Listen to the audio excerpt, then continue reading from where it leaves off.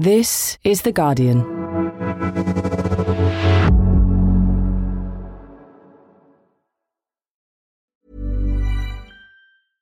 Ready to pop the question? The jewelers at BlueNile.com have got sparkle down to a science with beautiful lab-grown diamonds worthy of your most brilliant moments. Their lab-grown diamonds are independently graded and guaranteed identical to natural diamonds, and they're ready to ship to your door. Go to BlueNile.com and use promo code LISTEN to get $50 off your purchase of $500 or more. That's code LISTEN at BlueNile.com for $50 off. BlueNile.com, code LISTEN. Hey, I'm Ryan Reynolds. At Mint Mobile, we like to do the opposite of what Big Wireless does. They charge you a lot, we charge you a little. So naturally, when they announced they'd be raising their prices due to inflation, we decided to deflate our prices due to not hating you. That's right. We're cutting the price of Mint Unlimited from $30 a month to just $15 a month. Give it a try at mintmobile.com/switch. $45 up front for 3 months plus taxes and fees. Promo rate for new customers for limited time. Unlimited more than 40 gigabytes per month. Slows full terms at mintmobile.com.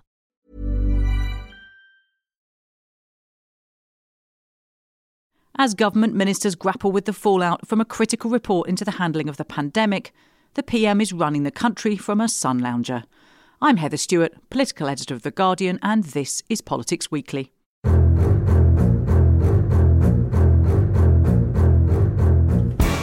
Well, we need to look at the report. As I say, it's only just come out. We need to ensure that where there are lessons to learn. I don't for a minute. Might I politely ask you not to say lessons to be learnt again? That's 3 times we've heard lessons will be learnt. I'm just wondering why you find it unable to apologise. Because we followed the scientific advice we had at the time. On Tuesday, Tory ministers were scrambling to defend the government's handling of the pandemic after a damning cross-party report highlighted what it called the worst public health failures in UK history.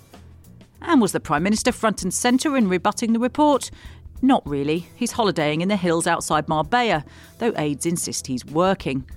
Fourth, that the EU and we have got into a low equilibrium, somewhat fractious relationship, but that it need not always be like that, but also that it takes 2 to fix it. Meanwhile, over in Lisbon, Europe Minister Lord Frost was stirring up tensions with the EU over the Northern Ireland Protocol.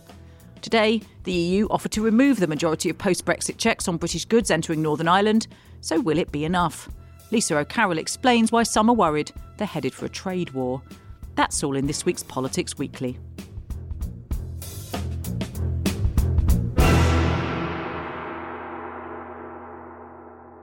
Right, let's get to the latest news of the week. I'm joined first of all by Guardian columnist Gabby Hinsliff.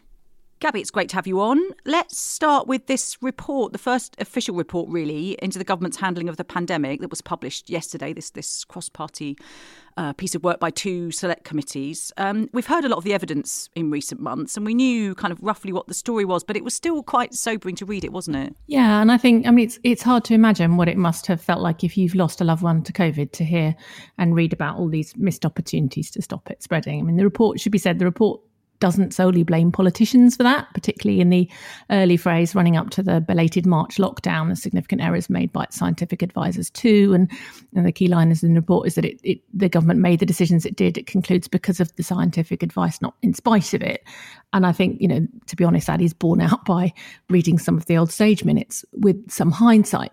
But of course, even if the scientific advice was flawed, in the end, advisors advise, ministers decide. And that's where the government's responsibility to interrogate the advice it receives comes in. And I think what's going to be much harder for government to explain away is what happened in autumn and winter, where the scientists were much more cautious, begging for a lockdown, and the Prime Minister didn't want one.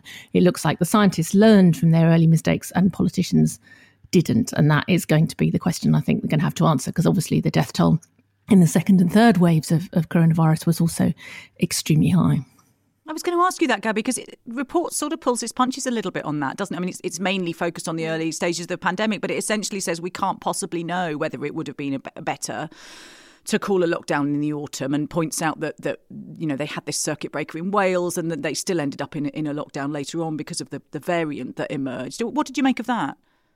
I think we can't assume it would have been worse, put it that way. And it's true that the evidence from Wales isn't all that clear.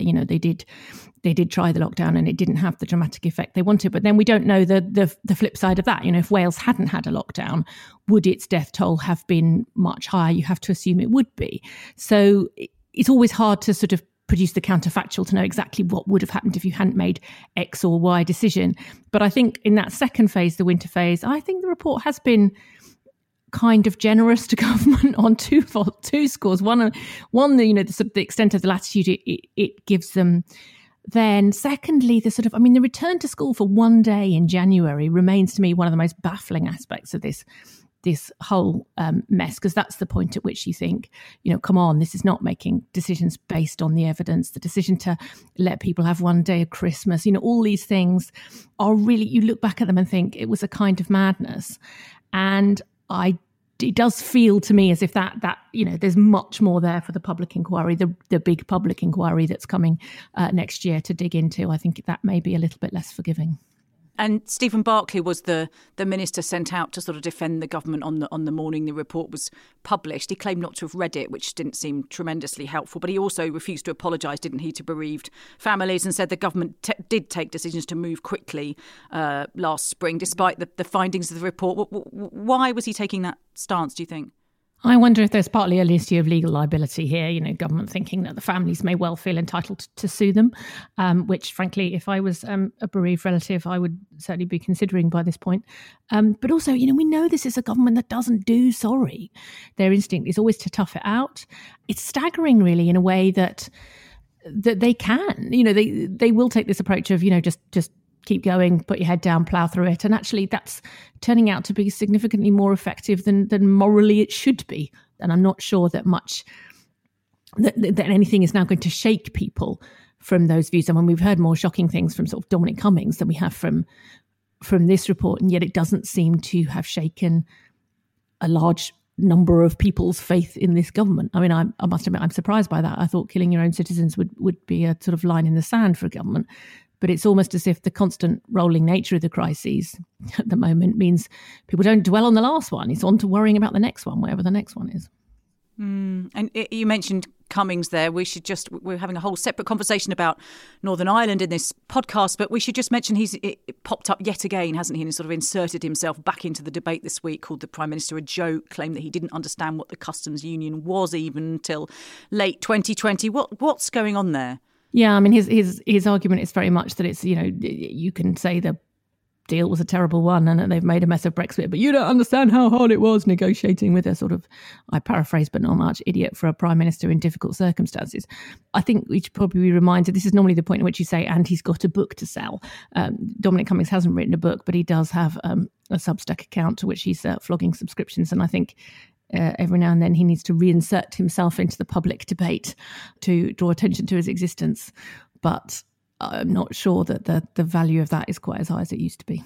No, indeed. Let's move on to another crisis, Gabby, the energy crisis, which is still rumbling on. And we've had warnings from big manufacturing companies. They might have to halt production if nothing is done about their energy bills in the coming days and weeks. Meanwhile, the Prime Minister's observing all this from his holiday villa, or rather from Zach Goldsmith holiday villa, I think, just outside Marbella. What do you make of it?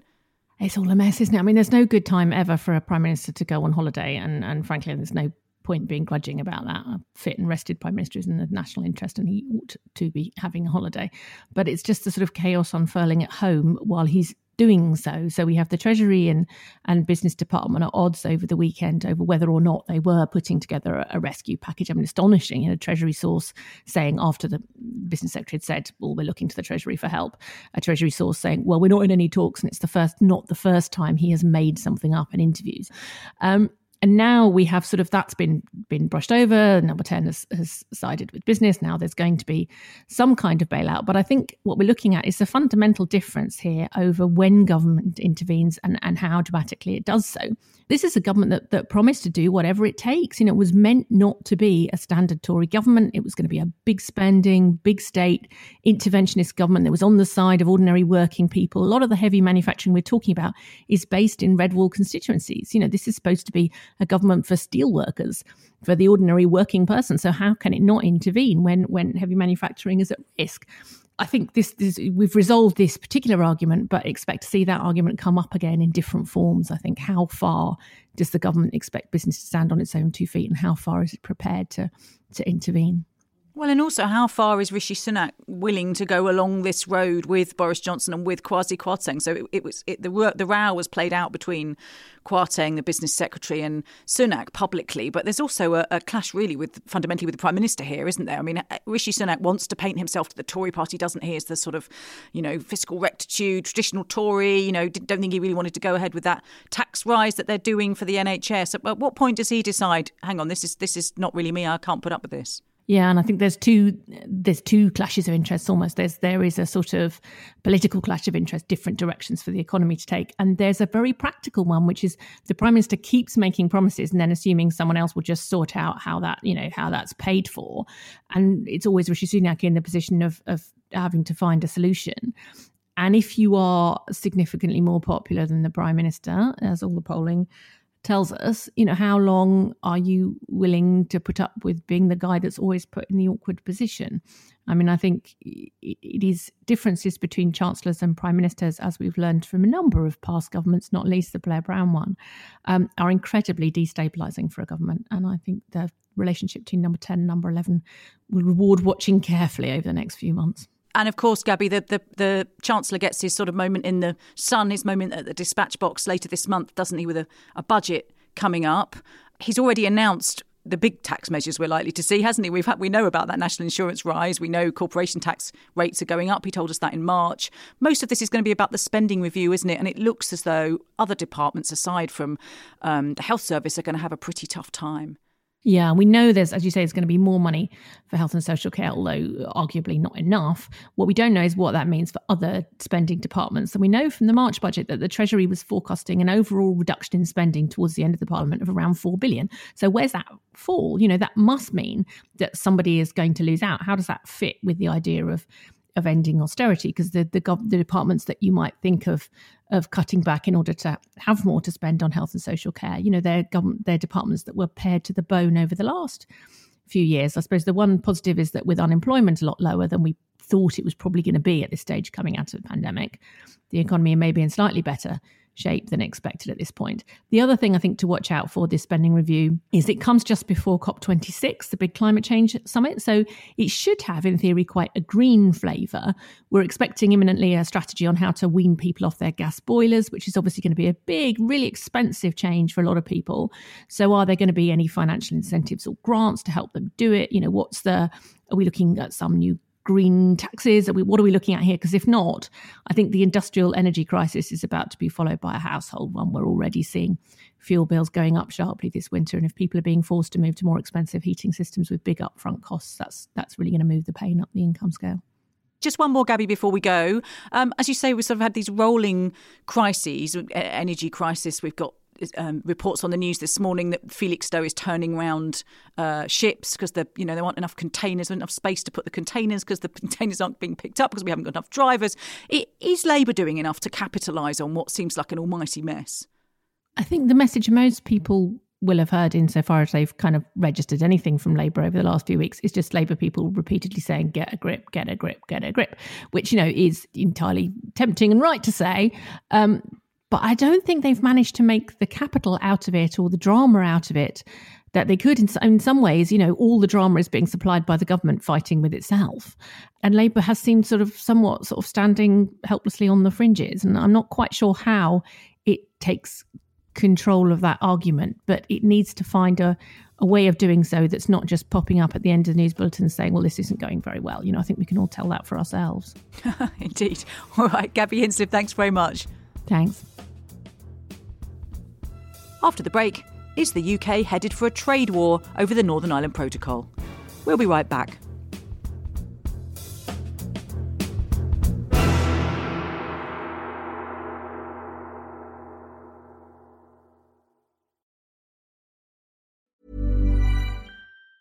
When you're ready to pop the question, the last thing you want to do is second-guess the ring. At BlueNile.com, you can design a one-of-a-kind ring with the ease and convenience of shopping online. Choose your diamond and setting. When you find the one, you'll get it delivered right to your door. Go to BlueNile.com and use promo code LISTEN to get $50 off your purchase of $500 or more. That's code LISTEN at BlueNile.com for $50 off your purchase. BlueNile.com, code LISTEN. Tired of ads barging into your favorite news podcasts? Good news. Ad-free listening is available on Amazon Music for all the music plus top podcasts included with your Prime membership. Stay up to date on everything newsworthy by downloading the Amazon Music app for free or go to amazon.com/news ad free. That's amazon.com/news ad free to catch up on the latest episodes without the ads.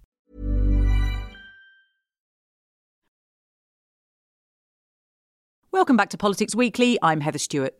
Now, is the Northern Ireland Protocol doomed? And what exactly would that mean? Today, the EU published its proposals to resolve disagreement over the protocol, but there's one problem. Lord Frost, who's negotiating on behalf of the UK, wants to scrap it altogether.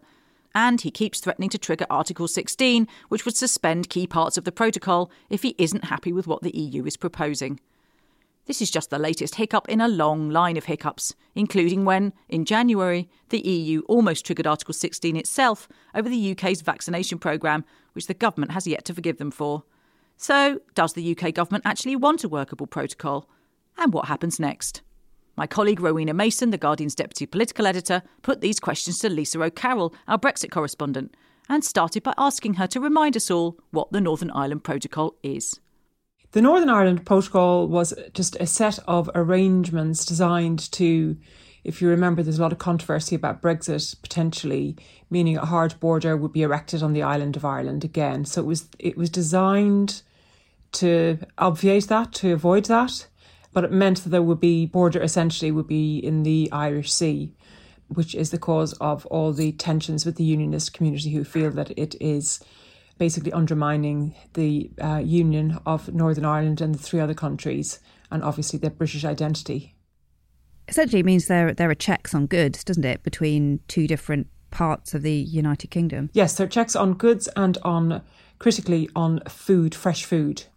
And of course, the UK's Brexit minister, Lord Frost, he designed this protocol relating to Northern Ireland, but he is now one of its fiercest critics and has demanded a series of changes to the protocol in July. Can you just explain to us what it is that he now doesn't like about his own text? Yes, it's been really interesting just in the past week at the Tory party conference and just now with Lord Frost in Brussels.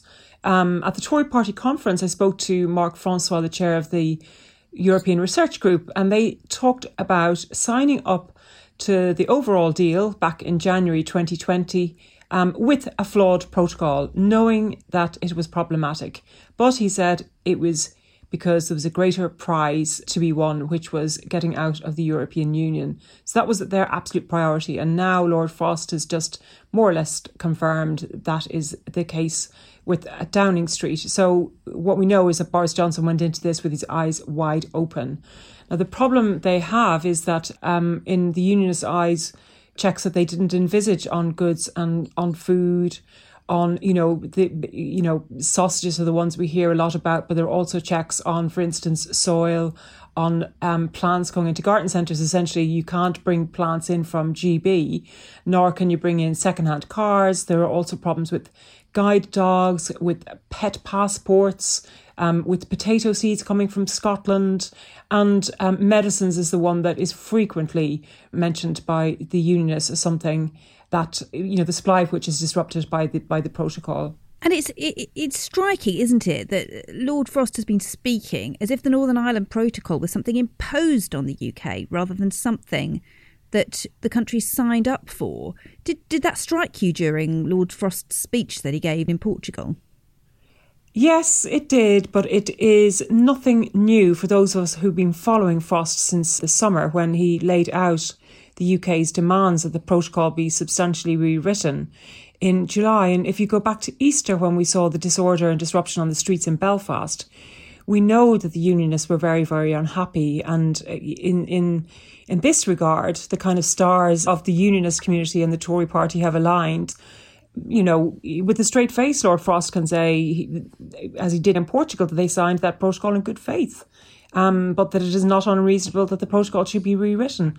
And he went further than he did before, and it basically said that they wanted a new protocol. That's why I'm sharing with the Commission today a new legal text, the text of an amended protocol reflecting the proposals in our command paper and supporting, not undermining, the Belfast Good Friday Agreement.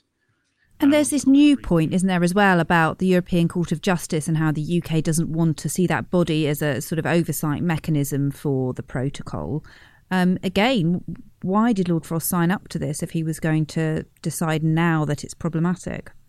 Well, at the time, that was the only option they had. And it was such an incendiary point to make over the weekend by Lord Frost that Coveney came out on Irish radio yesterday completely exasperated over this point and said this is typical of the UK.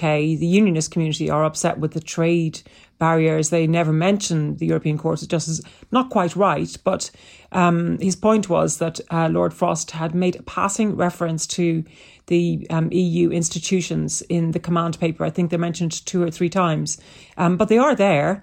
And the UK do want or argue that other international treaties don't have arbitration unit that sits in one side's institutions and argues for a sort of neutral arbitration body to replace the ECJ. But that's very, very difficult for Europe, and I suspect it's going to be a red line for them.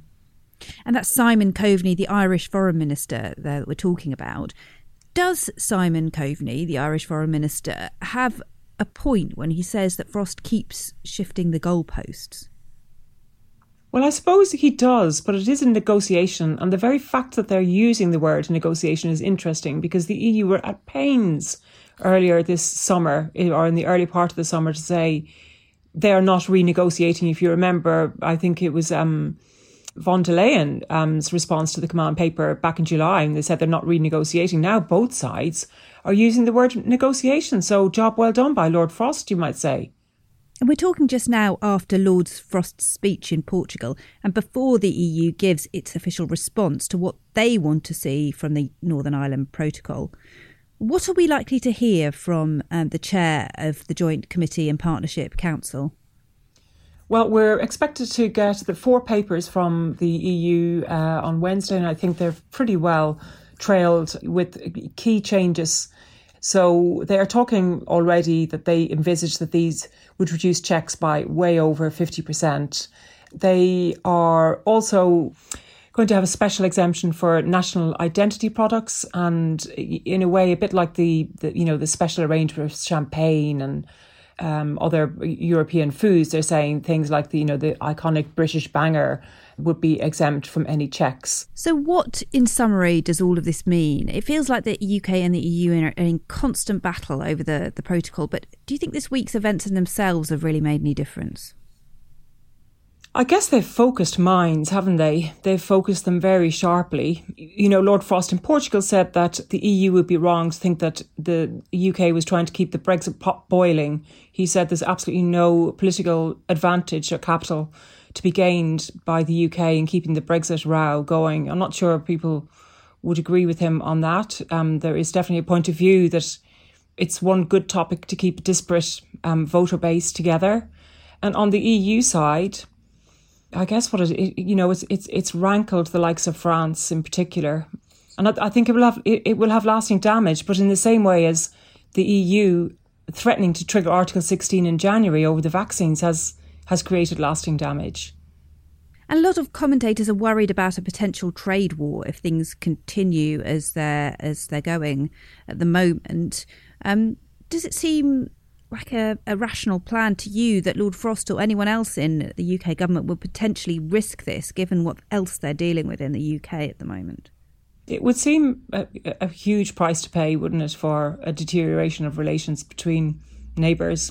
And lots of commentators think that the UK will trigger Article 16 and that the talks are almost doomed, given what Frost has said in the last 3 speeches. It's difficult to see what the UK wants out of this. A trade war is certainly something that isn't very attractive to anybody. I think, and Lord Frost himself has said that if there was any retaliation in the EU, it would have to be proportionate. People at LSE, the London School of Economics, say the same, and that the retaliatory measures that the EU would take would be very focused on sort of totemic British products like Scottish salmon or Scottish whisky, which would be ironic as Lord Frost used to work for the Scottish whisky trade body. So I think that's where we would end up. But, we've got 3-4 weeks yet of negotiations. So, Lisa, that was going to be my next question. What is the timing of all of this? When do you think it's going to come to a head?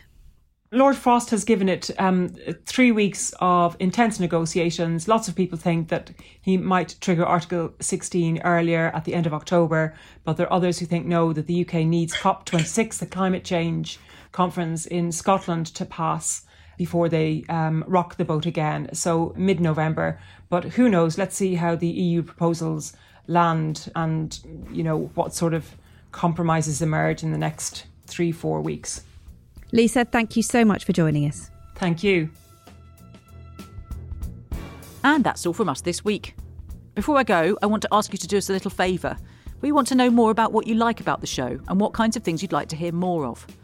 So the team's put together a survey for you to take, if you have a couple of minutes to spare. So head over to theguardian.com/podcast-survey. Looking forward to hearing your thoughts. Make sure also to listen to Politics Weekly Extra on Friday as Jonathan Freedland speaks to Jessica Taylor of the Cook Political Report about the off-year elections coming up at the start of November and what they tell us about next year's all-important midterms. But for now, I want to thank our guests Rowena Mason, Gabby Hinsliff and Lisa O'Carroll. The producer this week was Yolene Goffin. I'm Heather Stewart. Thanks, as always, for listening.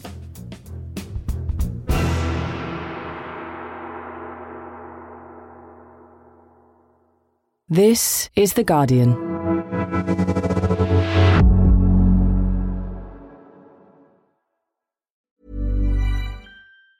Tired of ads barging into your favorite news podcasts? Good news. Ad-free listening is available on Amazon Music for all the music plus top podcasts included with your Prime membership. Stay up to date on everything newsworthy by downloading the Amazon Music app for free or go to amazon.com/news ad free. That's amazon.com/news ad free to catch up on the latest episodes without the ads. Join us today during the Jeep Celebration event. Right now, get 20% below MSRP for an average of $15,178 under MSRP on the purchase of a 2023 Jeep Grand Cherokee Overland 4xe or Summit 4xe. Not compatible with lease offers or with any other consumer incentive offers. $15,178 average based on 20% below average MSRP from all 2023 Grand Cherokee Overland 4xe and Summit 4xe models in dealer stock. Residency restrictions apply. Take retail delivery from dealer stock by 4/1. Jeep is a registered trademark.